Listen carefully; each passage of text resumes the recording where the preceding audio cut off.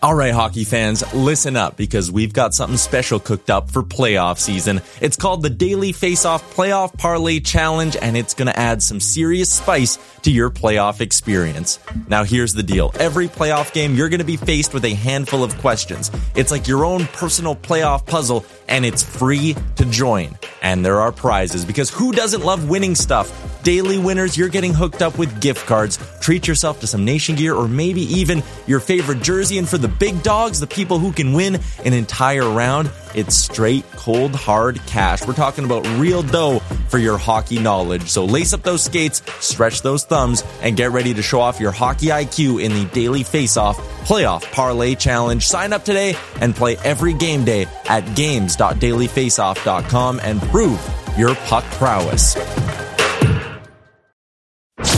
You're listening to Dropping the Gloves with former NHL All-Star John Scott, a member of the Nation network of podcasts and delivered by DoorDash.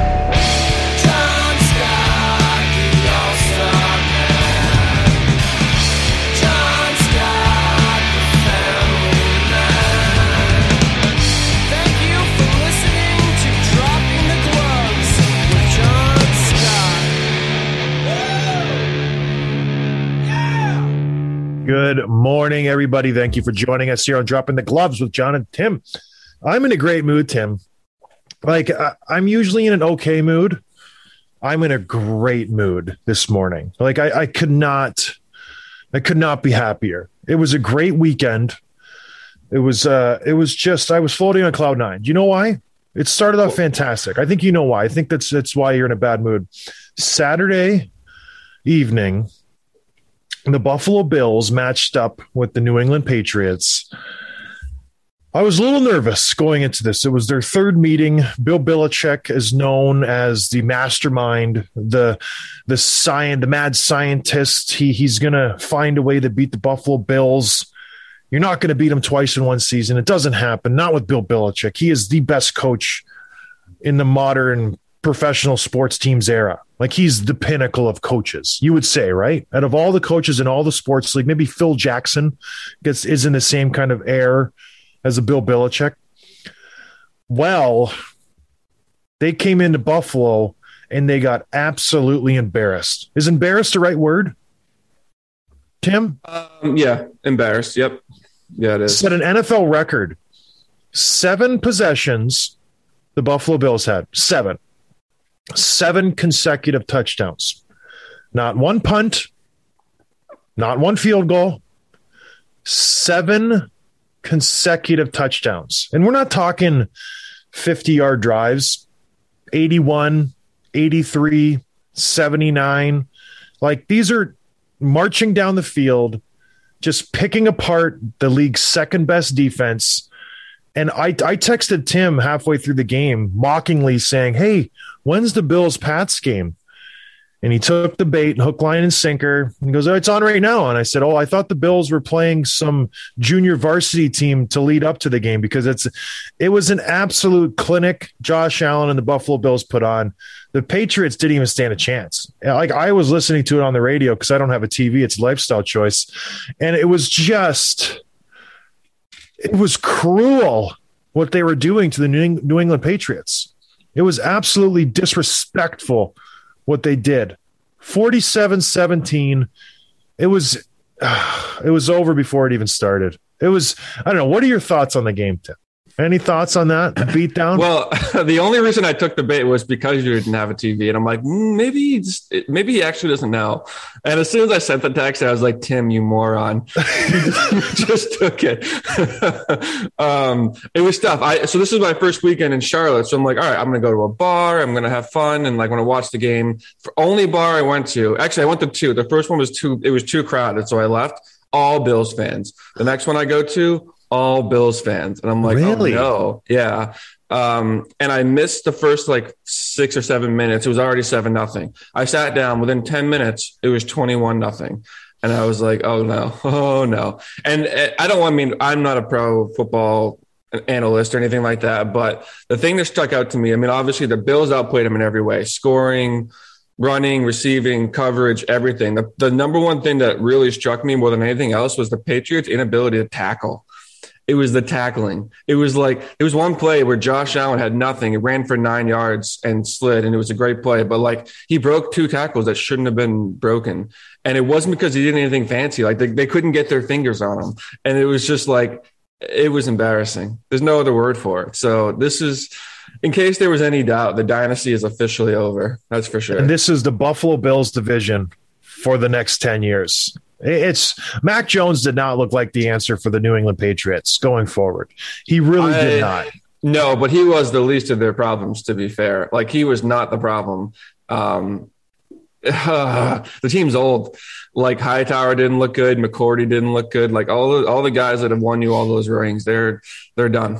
They look old is the right answer. The Bills looked fast. Now they run into the Kansas City Chiefs, which is going to be, there's 2 games this weekend coming up. The Rams at the Buccaneers and the Bills and the Chiefs. It's just unbelievable that these 4 teams are going to match up in the semifinals because there's still 2 other games that are the Titans and somebody, and I don't know who else, but it's 2 high-profile games going on in the NFL. But we're going to move on to the NHL.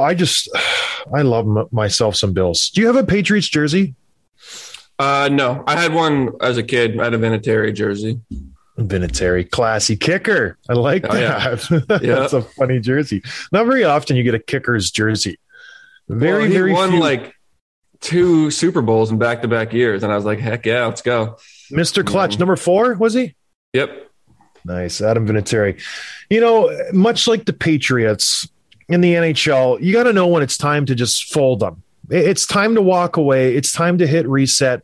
It's time to stop just grasping at straws. Like, oh, we're going to turn it around. It's going to be the year. We got it. We're going to win the Stanley Cup. And it's a hard thing to admit because it admits you're a failure. It admits that you didn't have it. You're not the best team. And it takes a big man to admit that. And a lot of times you live in la-la land. And this happens to a lot of NHL GMs. And it's happening right now to the Edmonton Oilers. And they've been in a free-for-all. I know we talk about them a lot, but I always in the back of my head have this idea that they're going to turn it around.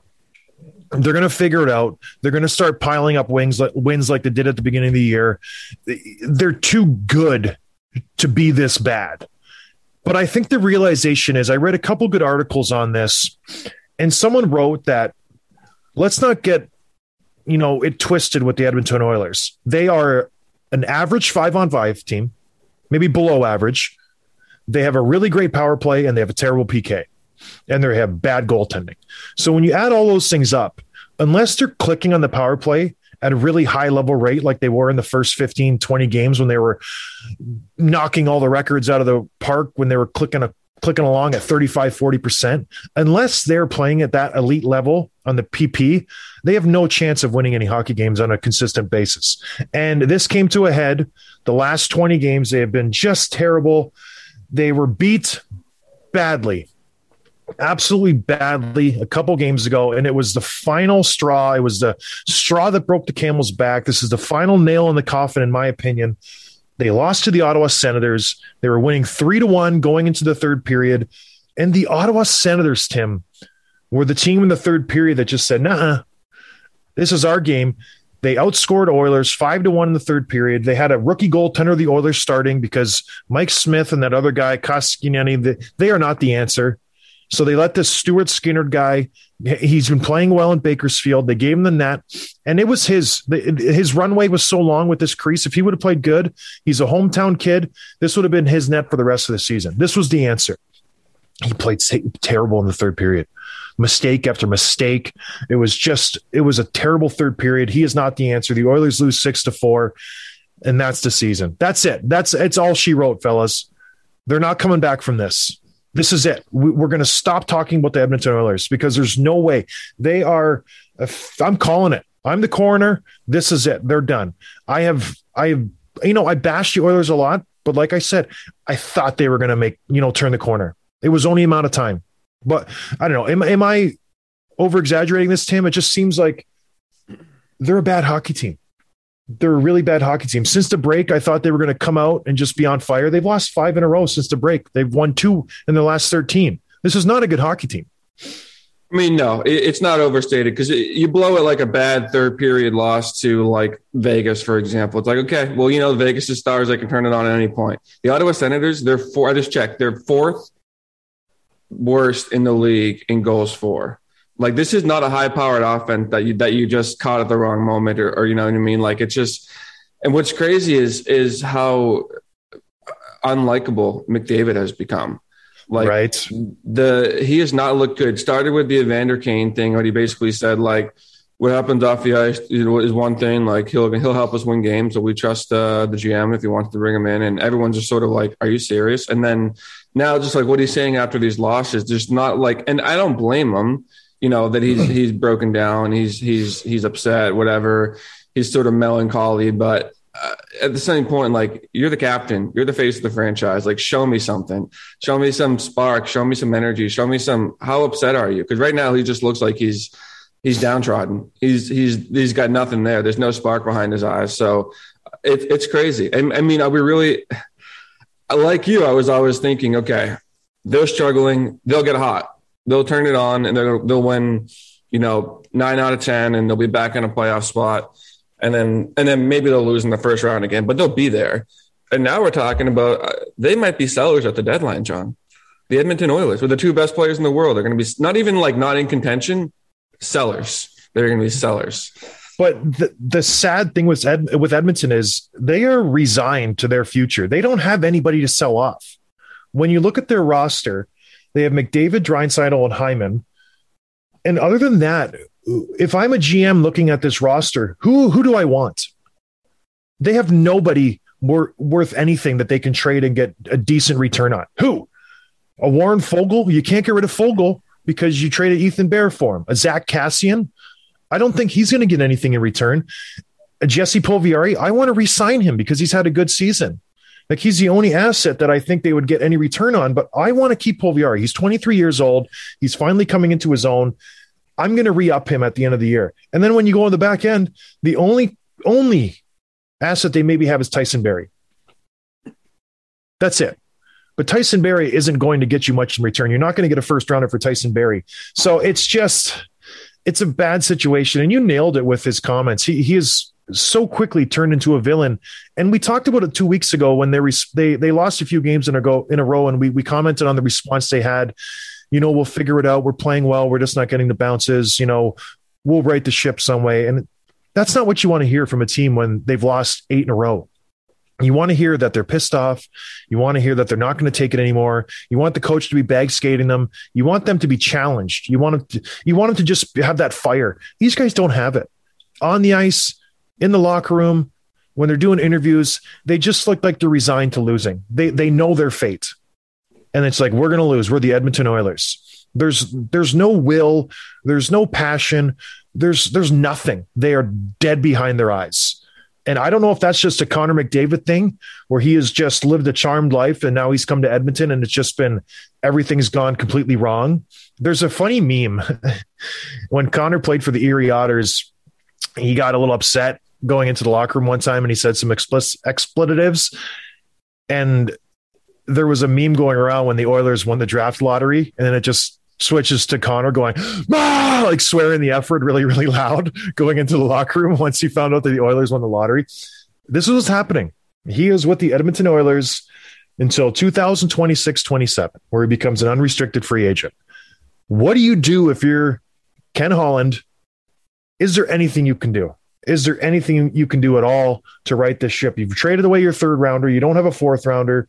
Your second rounder is a conditional second rounder based on the Duncan Keith trade, which they're going to keep their second rounder because there's no way they're making the playoffs. So what do you do? Are you even in on Evander Kane anymore? Is that even a thing? Like what is the answer, Tim, to fixing this organization at this point? Man, I don't know. Because like you said, they don't have really pieces to trade, and the ones that they could trade are people they want to lock up, like the Puljujarvi. I could, Kyler Yamamoto's name's been thrown around, but even still, what's he going to get you? Like it's nothing that's going to impact their franchise either now or in the long run. So I don't know. I don't envy this job, and I hate to, The idea of breaking those two up and trading, like, can you build a franchise team when you've got $20+ million on two players? Can you build can you even do it? Is it possible? Does the math even add up? Like, you'd have to like hit gold on every signing, every draft pick, and hopefully in a couple of years they all come up together. But these guys aren't getting younger. I don't know. But Tampa's you can't trade them either. You can't trade Tampa's got $30 million locked up with three guys: Kucherov, Stamkos, and Point. Okay. They seem to be doing pretty well. Then you add on, you got Hedman locked up for another 7.8. So they like almost $40 million in four guys. They're doing pretty well. So it can be done. It is possible.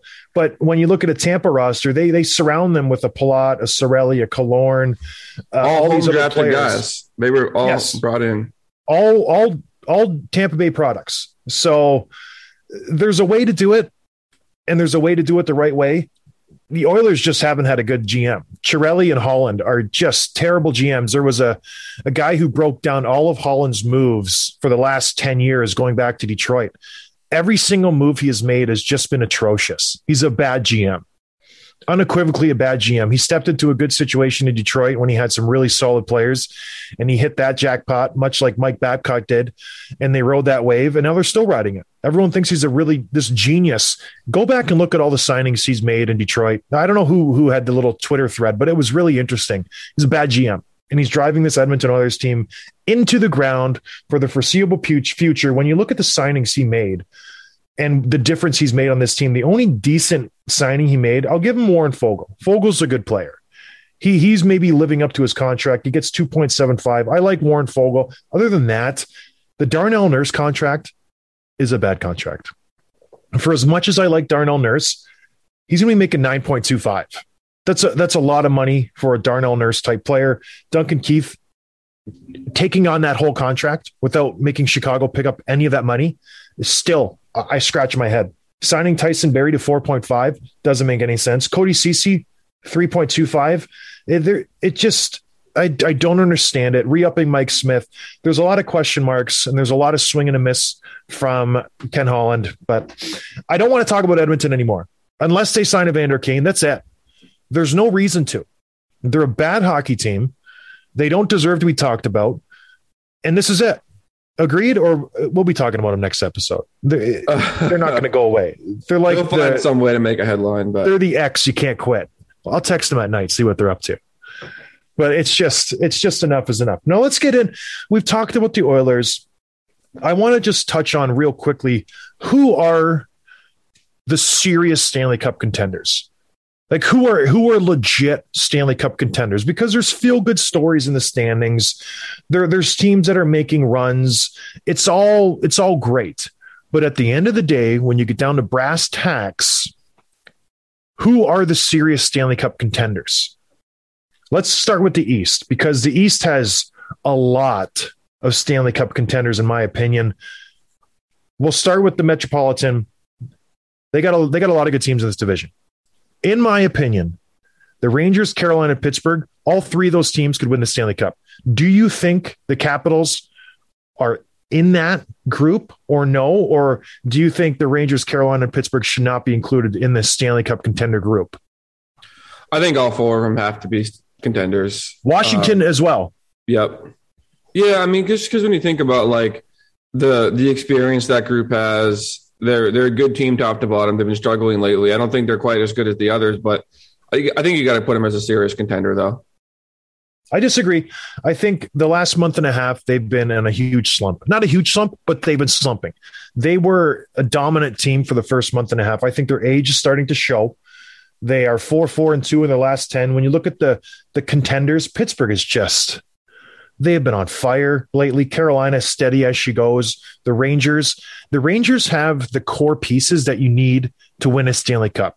They have a strong goaltender. Their MVP, Vezina Trophy candidate, Igor Shesterkin. He's been lights out. He is the second coming of Henrik Lundqvist. The Rangers needed that. They have very good top-end defensemen in Trouba and Fox, and they have strong superstars who can really carry the load, and they're playing well. So that's what makes me nervous about the Rangers. If I'm playing in the playoffs, they have the pieces in the right spot to be a really dangerous team. If somehow the young kids can continue to play well, the Kaapo Kähkönens, the Alex Raffiniers, if they continue to contribute, they're a dangerous team. They're the only one of those three where I'm like, maybe they're not a Stanley Cup contender. Maybe the Rangers are on the outside looking in, but definitely Carolina, and definitely, gosh, who was the other team I just said, Tim? Pittsburgh, definitely Pittsburgh. I like the Pittsburgh Penguins. It's like what's old is new again. Letang is playing at just a high level of hockey right now. Malkin has come back like he hasn't missed a beat. All these young guys are scoring. They came back. They were down 3-0 to the Vegas Golden Knights after the first period. Was it last night or 2 nights ago? They came back and absolutely worked the Knights and beat them 5-3. It was just a complete. The ice shifted. I don't know what happened between the first and the second period, but the Penguins came out and they said, our game, see you later, bye-bye Vegas. And Vegas is a pretty good team. Pittsburgh's better at this point. Once Jack Eichel comes back, a completely different conversation. But at this point, those three teams are my Stanley Cup contenders in the Metropolitan Division. The Atlantic, Tim, a lot of good teams in the Atlantic. Right now in the East, the 8 teams are locked in for the playoffs. Go look at the standings, everybody. It's amazing, the top 8 versus the bottom 8. It's a night and day. The goal differential, the points, everything. There's a top 8, and it's locked in. There's no way Columbus is going to jump New Jersey, Philly, the Islanders, Detroit, Buffalo, Ottawa, Montreal. Those 8 teams, not a chance they're going to make the playoffs. In the Atlantic, my Stanley Cup contenders are Florida, Tampa Bay, and Toronto and Boston. All 4 of them. I could see all 4 of those teams hoisting the cup. So that means in the East, in my opinion, 7 of 8 could win the Stanley Cup, which is absolutely bananas to me. Do you think Washington's your odd man out? Washington's my odd man out. And this is not because I have this vendetta against Washington. I enjoy Washington. I just think they're old. I think their age is showing, and they are starting to slow down. I don't think they're as deep as you say they are. I just think when you look at all 8 teams in the Eastern Conference, they're the odd man out. They have okay goaltending. They're okay. Like Vitek Vanacek is a good goalie. I think they have a lot of high-end forwards. Kuznetsov has had a good season. Backstrom's been playing well. I don't think their depth is too great on the back end. That's their Achilles heel. You know, after John Carlson, who do you have? Nick Jensen, Dmitry Orlov, Van Riemsdyk, Matty Irwin, Justin Schultz. It's not an inspiring group. So that's my only concern there. But yeah, they're the odd one out in the East for me. What about the Atlantic? I said all 4 are there. I think all 4 could potentially raise the cup. Yay, nay? Is there someone I'm kind of maybe overselling? No, I think they're all. I mean, Toronto is kind of like the joke, but yeah, I think they could all win the cup for sure. Do you think Boston is right there? You don't think they need to add a second line center? Well, yeah. I mean, I don't think that they may not have a stronger case as some other teams. They're not a favorite for sure, but they're definitely a serious contender. The way they've been playing lately, they got Tuukka back. They're making a little bit of cap space. They put Carson Kuhlman on the waivers this weekend, and he got picked up. So they've got like $3 and change million in cap space. Not to mention potentially trading DeBrusk. So yeah, they're right there. How has DeBrusk been doing? Do you know? Has he been actually playing fairly well to increase his value? What's been the story with him? Because he asked for this trade a couple months ago, and then it's just been completely no news on DeBrusk. So what's been going on with him? He's looked pretty good. I've been watching the games. He looked like he's got a little spark. A lot of shots on net, creating opportunities. I'm pulling up his stats now of his game log. Like, he hasn't scored in a while. So he isn't producing much, but the effort's there. He still only has 1 goal in his last like 12 games or something. So the stats aren't there. But it does seem like he's trying more though. Which is, it's expected. You should try. But, he's getting power play time. He's on the 3rd line.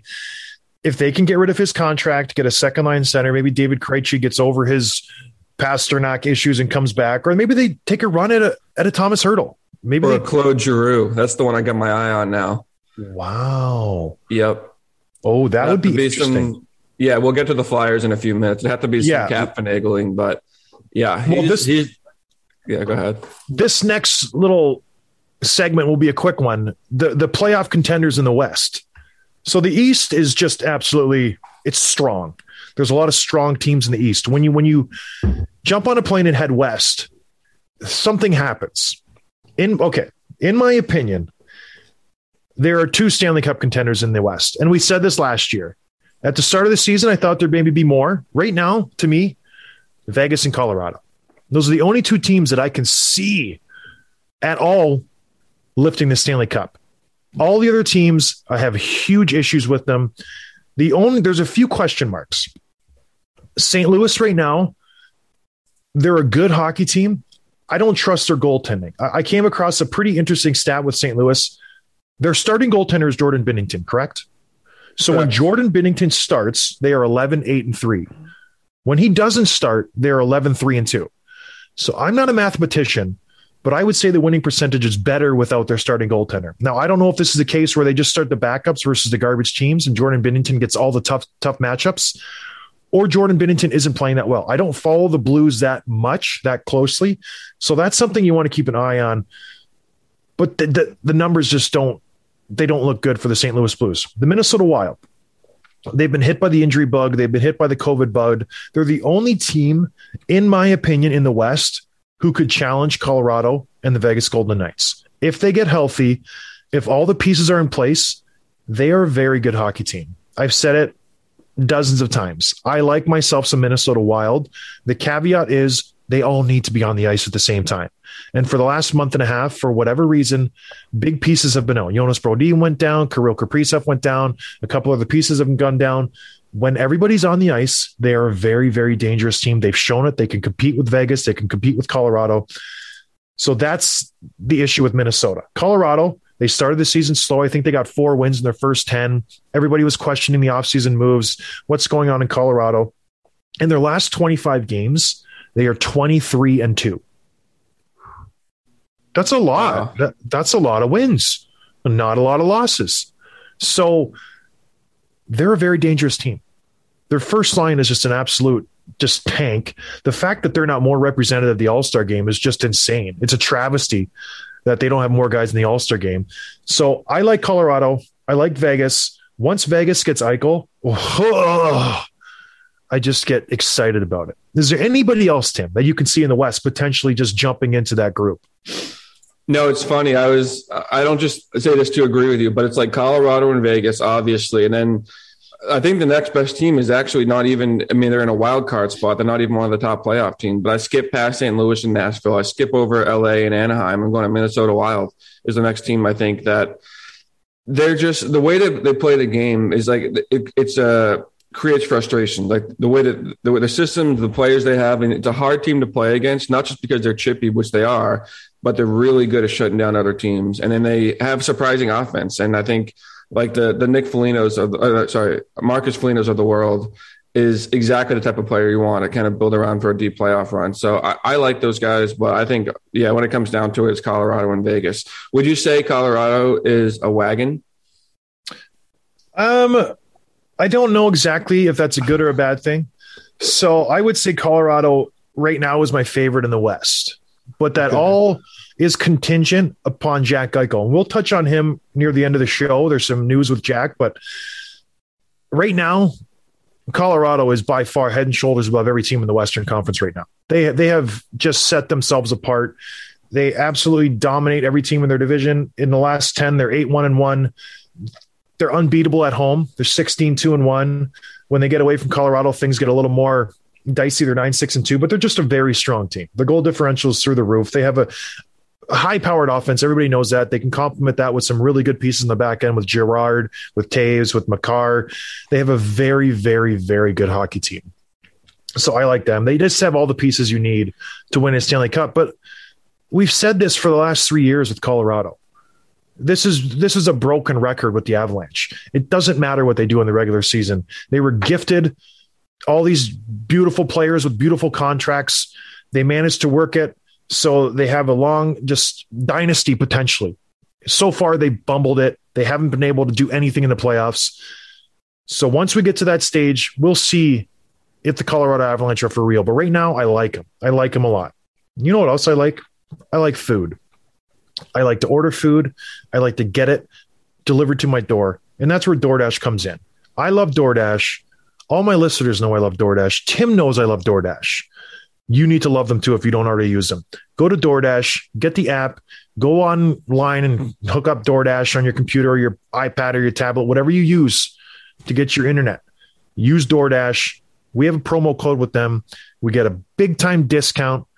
I think we're the only one in the world who has this discount because they love dropping the gloves so much. Use promo code GlovesDDUS if you're in the USA. You get 25% off. You get free delivery, Tim. Free. You don't pay for it. It means it's free.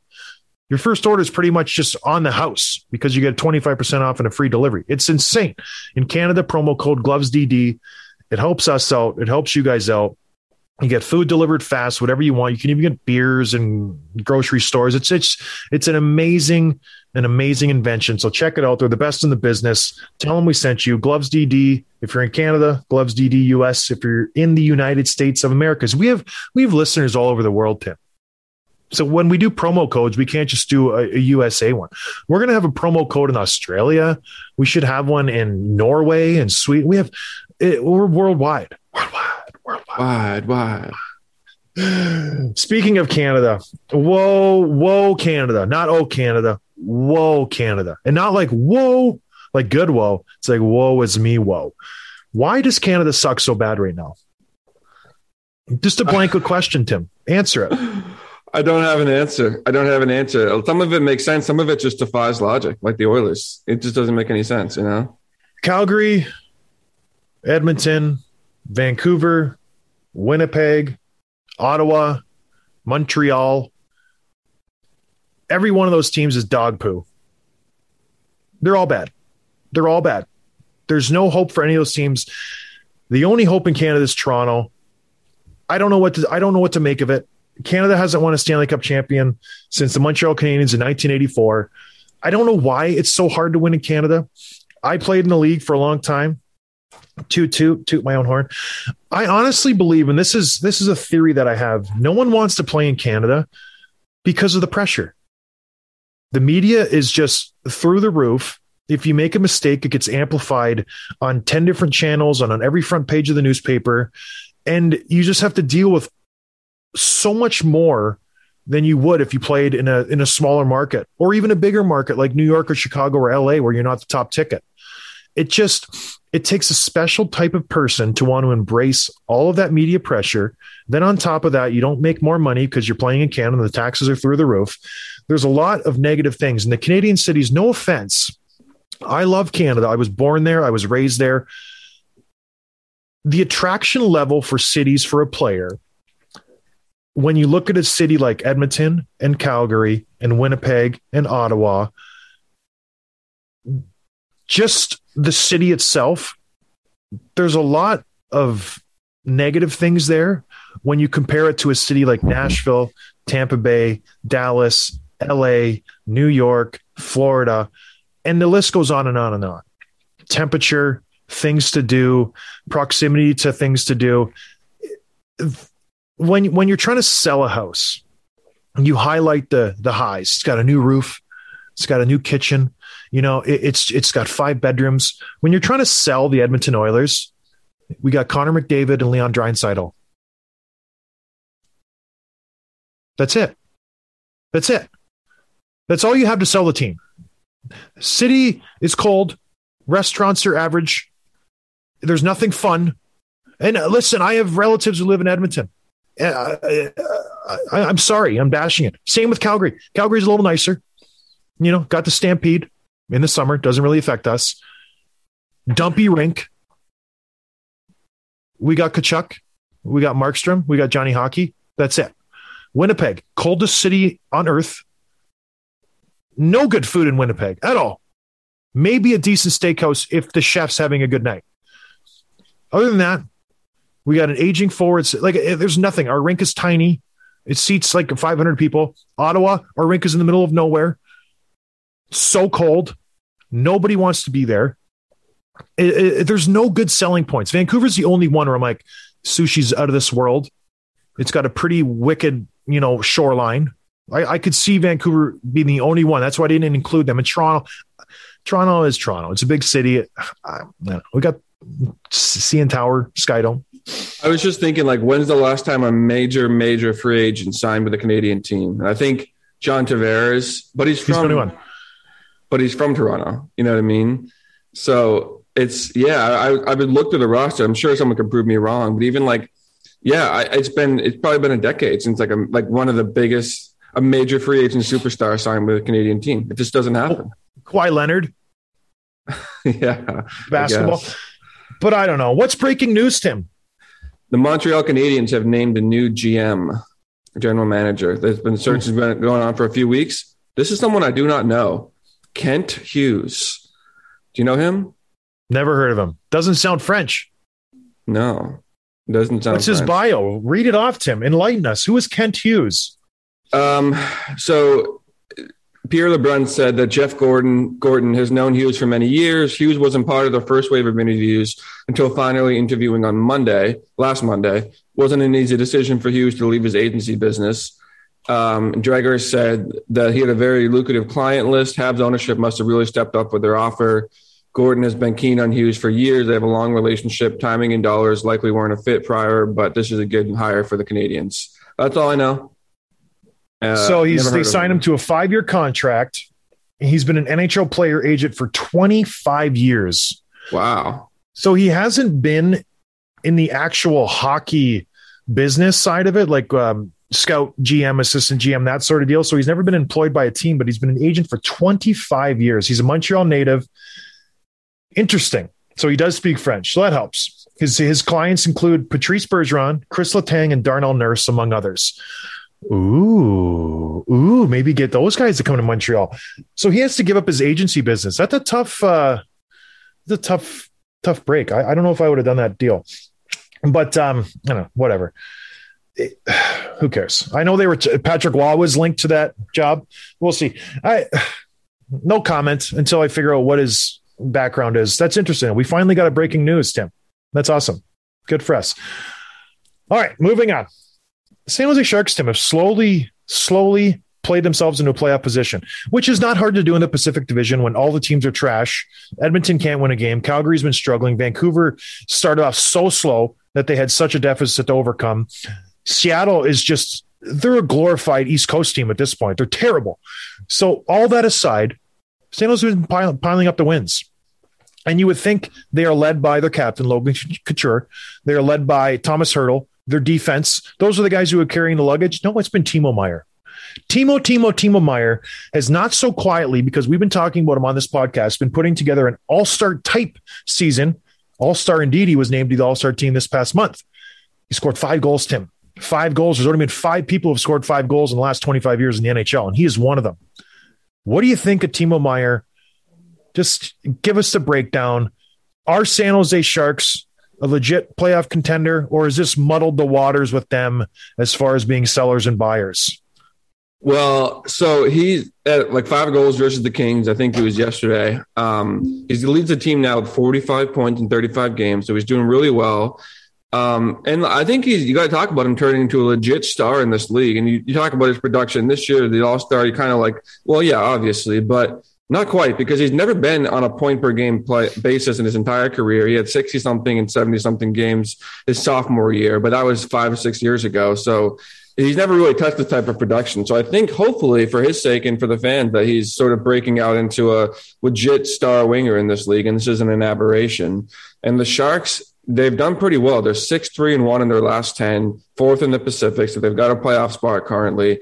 And though no one else is producing like Timo Meier, you're getting pretty solid production from Hertl, from Couture, and from both Burns and Carlson. Carlson put up his 500th NHL assist the other day, by the way. And the goaltending has been pretty good. Not elite, but better than average, maybe about average. But Reimer, their starting goaltender, is 12-7-1, 2.65 goals against, .918 save percentage, and he's got a shutout to his name. So this, I think, to answer your question, this does muddy the waters, because they're not a serious contender. They're just not, and they should probably make the playoffs if they keep this up.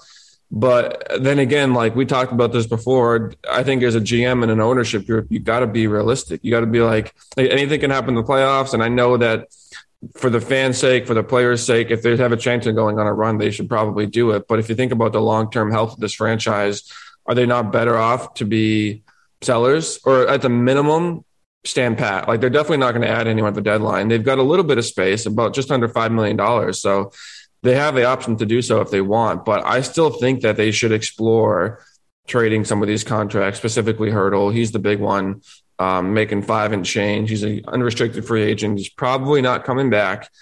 But if you look at their production and they're winning over the last 10 games and the standings work in their favor, how can you really move on from him or anybody else?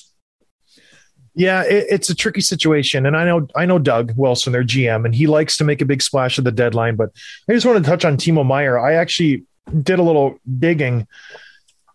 It's hard to make an impact on an NHL team when you're a skilled guy, which he was. He was coming out of the Q. He was a high-end guy. When he came into the league, the list of forwards in front of him there was a lot of high-end guys. They had Pavelski, Couture, Thornton, Marlowe, Bodker, Chris Tierney, Melker Karlsson, Thomas Hurdle, Kevin Labanc. So when you step onto that team, and Jonas Donskoy as well, when you're a skilled guy, you need to be getting top-line minutes. You need to be on the first or second power play to make a difference. You can't just jump into a team and say, okay, I'm going to play the fourth line. I'm going to get fourth line minutes, and I'm going to score points. That's not how it works. So they set him up for failure his first couple years, and that's not a result of the San Jose Sharks just being badly coached. It's just a matter of numbers. His next year, the same thing. All those top guys are there. Then it doesn't get any easier. You lose a Joe Pavelski, but then you bring in a Evander Kane. So I think this year is the first year where he's really gotten first line minutes. He's been able to be on the first power play unit. He's playing with Thomas Hurdle on the first line, and you're just getting the true sense of who Timo Meier is as a player. He's a bulldog as a player. He's big. He's strong. He can get up and down the ice, and you're seeing the fruits of just letting him play, giving him minutes, letting him just be creative, not worrying about being sent down to the AHL or being benched or being put on a third, fourth line because he made a few bad plays. And he's a really good hockey player. So it just begs to question, like, how many guys around the league are in the same situation where they're stuck behind a lot of guys on the roster and they just need an opportunity? Because Timo Meier, he was a high draft pick. He needed an opportunity, and he's getting it, and he's running with it right now. But going back to the playoffs, you got to sell. You got to be sellers. You can't be the guy left sitting there with a Thomas Hurdle contract when the season's over and you're like, oh, I hope we're going to make a run. We're going to be the Montreal Canadiens this year. We're going to be the Dallas Stars this year. Those two teams were exciting. They were good stories. That's not the norm. The last 2 years have just been strange. I don't know why it's happened 2 consecutive years. That's not the norm. You need to move away from a Thomas Hurdle. Timo Meier's it's a tricky situation. He's signed for 1 more year for $6 million, which is a good number if he's a point per game guy, but then he's an RFA. I don't know.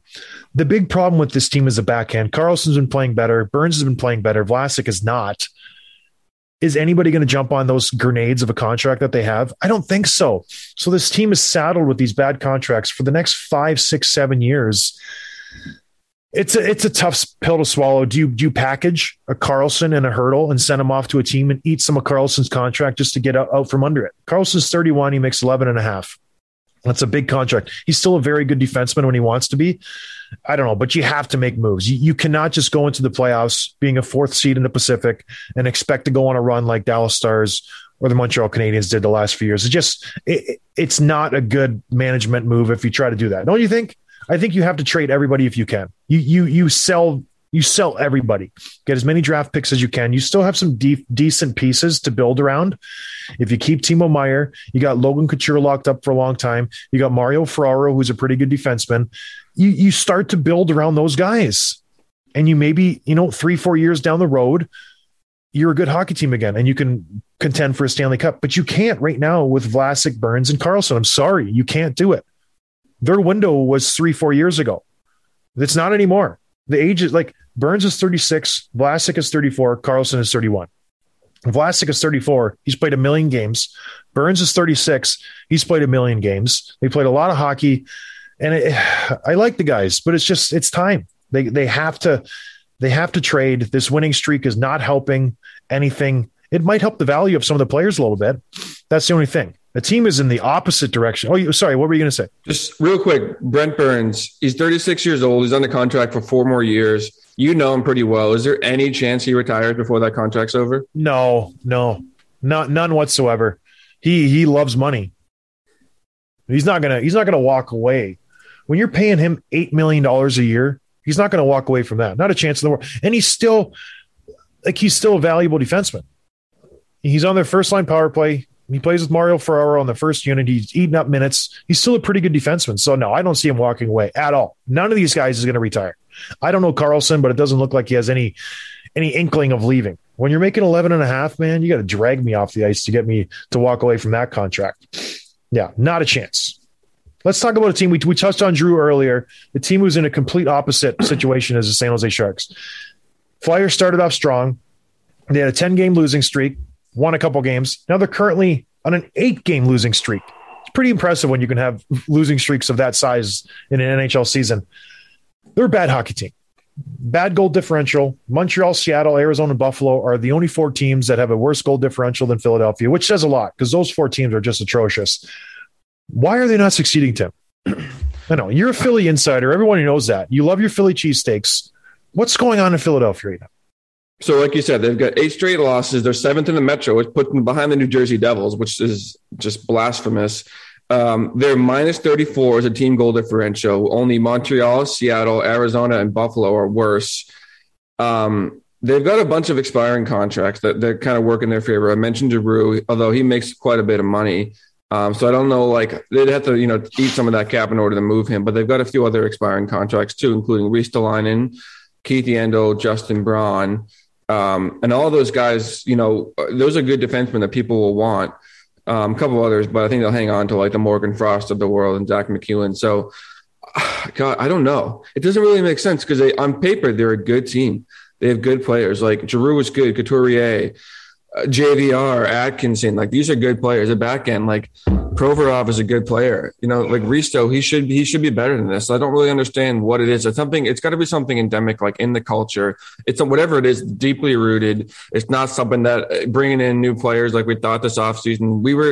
We thought they had maybe the best offseason of anyone this year, and it's still not helping them at all. If anything, they're getting worse. So I don't know. I mean, if you had to bring it down to one or two main reasons, what do you think the reason this team isn't succeeding? Well, the goaltending, they did have some early goaltending success. Martin Jones played well. Carter Hart played well, but they haven't been strong. And I just think I don't think they're a team that likes being around each other. I really don't. I think Voracek and Giroux had a really good relationship. I don't think they're friends. I truly don't. I think these guys come to the rink, they punch in, they punch out. It just seems like they aren't friendly with each other. And when you go on the ice and when you're in the locker room and you're in the plane and you're on the bus and you're around these guys night in and night out and you don't like each other, it shows up on the product. And that I truly believe, maybe I'm completely off base and they're all best friends, but just from the body language, just from how they act around each other on the ice, it doesn't look like these guys are having fun. It doesn't look like they're enjoying themselves. And maybe that comes just from years of just letdown. Claude Giroux, James Van Riemsdyk, these guys have been here their whole career. They haven't done anything. They've been a complete failure every single year. They have always high expectations. They go out and they get players. This is going to be the year, other than their one Stanley Cup run where they lost to Chicago Blackhawks in the finals. They've been a failure every single year. If I'm the GM, I'm getting rid of Giroux. I'm trying to get rid of anybody I can. You got to start all over. You have some decent pieces, but I don't know. I feel like, because I like Philadelphia. They invested in Carter Hart. He has not been the goalie they want him to be. Provorov is a good defenseman, like you said. Get rid of Ristolainen, get rid of Braun, get rid of Yandel. Got to start all over. I don't know. They have a hard division they play in. When you look up and you got to play the Rangers, Carolina, Pittsburgh, Washington, Columbus, every single night, every single month, it's a tough pill to swallow knowing that you're going to go into those barns and lose every single night because they're better than you. They have better talent. The Rangers are younger and faster. Carolina are younger and faster. Pittsburgh is older and faster. Washington is older and faster. Everybody's better than you. Everybody is better than you. They were kind of going to hang their hat on their defense this year. Ellis has been in and out of the lineup. Risto hasn't really panned out. I think people were expecting him to get out of Buffalo and be really good shutdown defenseman. He's been okay, but I don't think he's been the guy they wanted him to be, to come in and, anchor the second power play unit, be a strong, physical, in-your-face defenseman, because that was a problem last year. They were soft.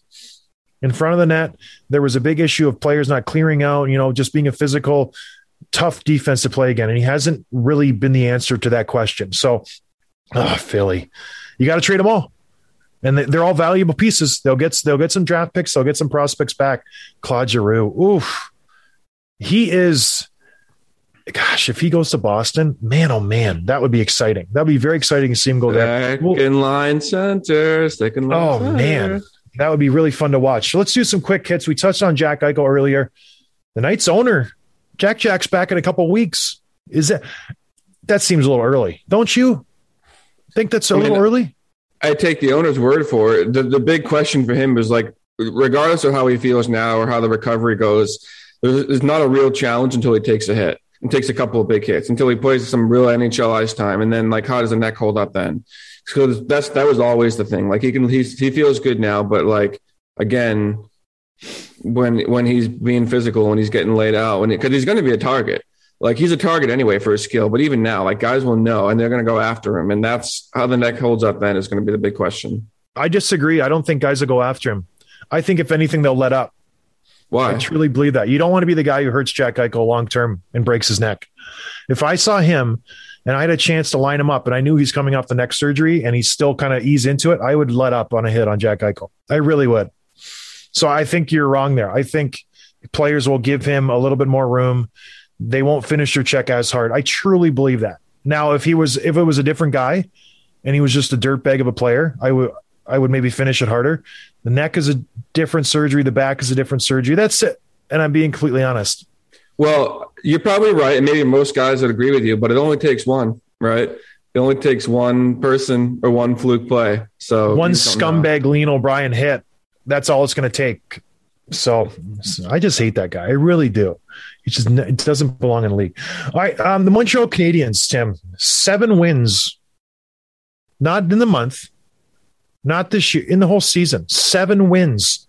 They are the worst team in the National Hockey League. They got embarrassed by the Arizona Coyotes last game.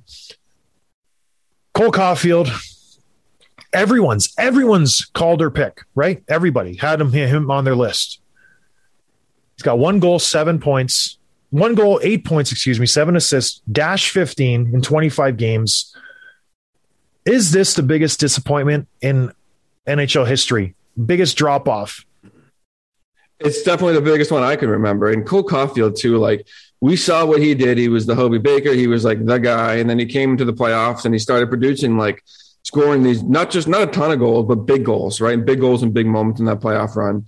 And we thought, you know what, like, he's going to come back down to earth, the regular season grind, something different, but he's still a lock for 25 goals, probably, maybe 30. Maybe he's proved us wrong and he gets 40. Because wherever, like, one thing he's done everywhere he goes is he scores goals. He's always done it. He's got 1 goal in 29 games. He drank the Kool-Aid. He drank the Kool-Aid just like Suzuki did, just like everybody on the Canadiens did.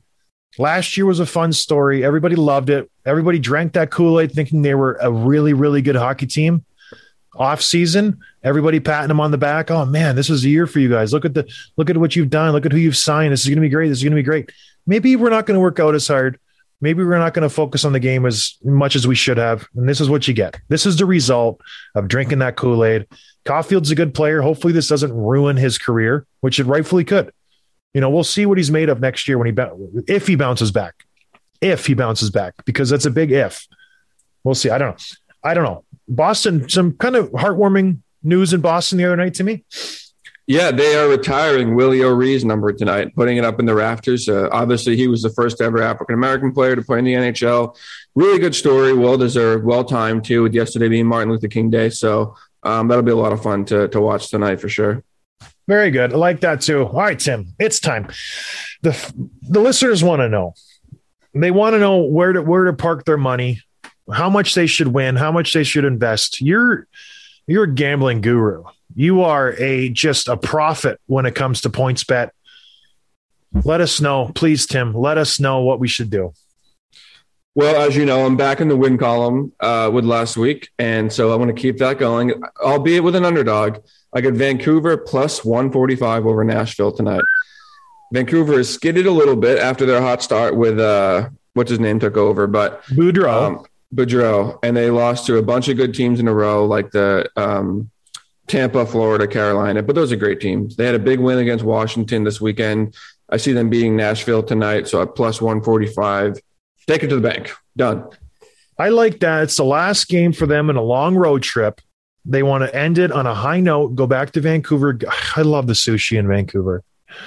Did you know that? I'm not a big sushi guy. I'm allergic to shrimp, crab, and lobster. Vancouver still manages to fill me up somehow with sushi. Usually I go to a sushi restaurant and I spend $100 and I walk out. I'm like, where's the McDonald's? I'm still hungry. Let's go get a pizza. They do it. I don't know how they do it. I get filled up. I'm so happy. I love it. Yeah, Vancouver sushi. I'm going to add the Vancouver sushi to the Dropping the Gloves bingo board. I think it's been brought up enough where this is a good addition. If you're a listener, tell me a better city that has better sushi than Vancouver in the whole world. I think it's the best. What city has better sushi? I think it was developed in Vancouver. Doesn't sushi mean Vancouver? I think it means Vancouver. I'm guessing Tokyo probably has better sushi, but I've never heard of Tokyo. Is that on the East Coast? Yeah, it's a suburb of Boston. I've never been there, but you'll have to tell me when we're done with this. But I'm serious. Tell me a city that has better sushi than Vancouver and what I should get, because I'll go there and get it. Because I like a nice roll. I really do. I love it. No avocado, though. I'm allergic to avocado. It makes my tummy upset. No shrimp, crab, lobster, which makes it difficult when you're getting sushi, when you can't have those three crustaceans and then avocado, because everybody likes avocado now. Ugh, drives me nuts. All right. That's it, everybody. Anything else, Tim? No, that'll be it. I'm done. You know what? I just confirmed I'm going up to Michigan Tech next month. Winter Carnival. Very exciting. Oh, I've been hearing a lot about that. Yeah, it's going to be a blast. I'm going to bring the whole family. So it's going to be it'll be a nice trip. Ice statues and everything. We'll, are you making an appearance as a special guest? Yeah, I wouldn't go up there just on my own accord. The head of the engineering department wants me to come up and be a part of his retirement ceremony. So I'm going to go kiss some babies, shake some hands, sign some foreheads, and be the show pony that he prances around. So, anyways, it'll be fun. I'm excited for it. The kids are excited for it. That's next month. So. I don't know. I just got the confirmation email right now. Very cool. Yes. All right, everybody. Well, I hope you had a good Monday. I hope you're having a good Tuesday. We'll talk to you guys. We're only going to do 2 episodes this week. I don't know. I was so amped up after the Bills when I needed to take Monday off. I was just so excited.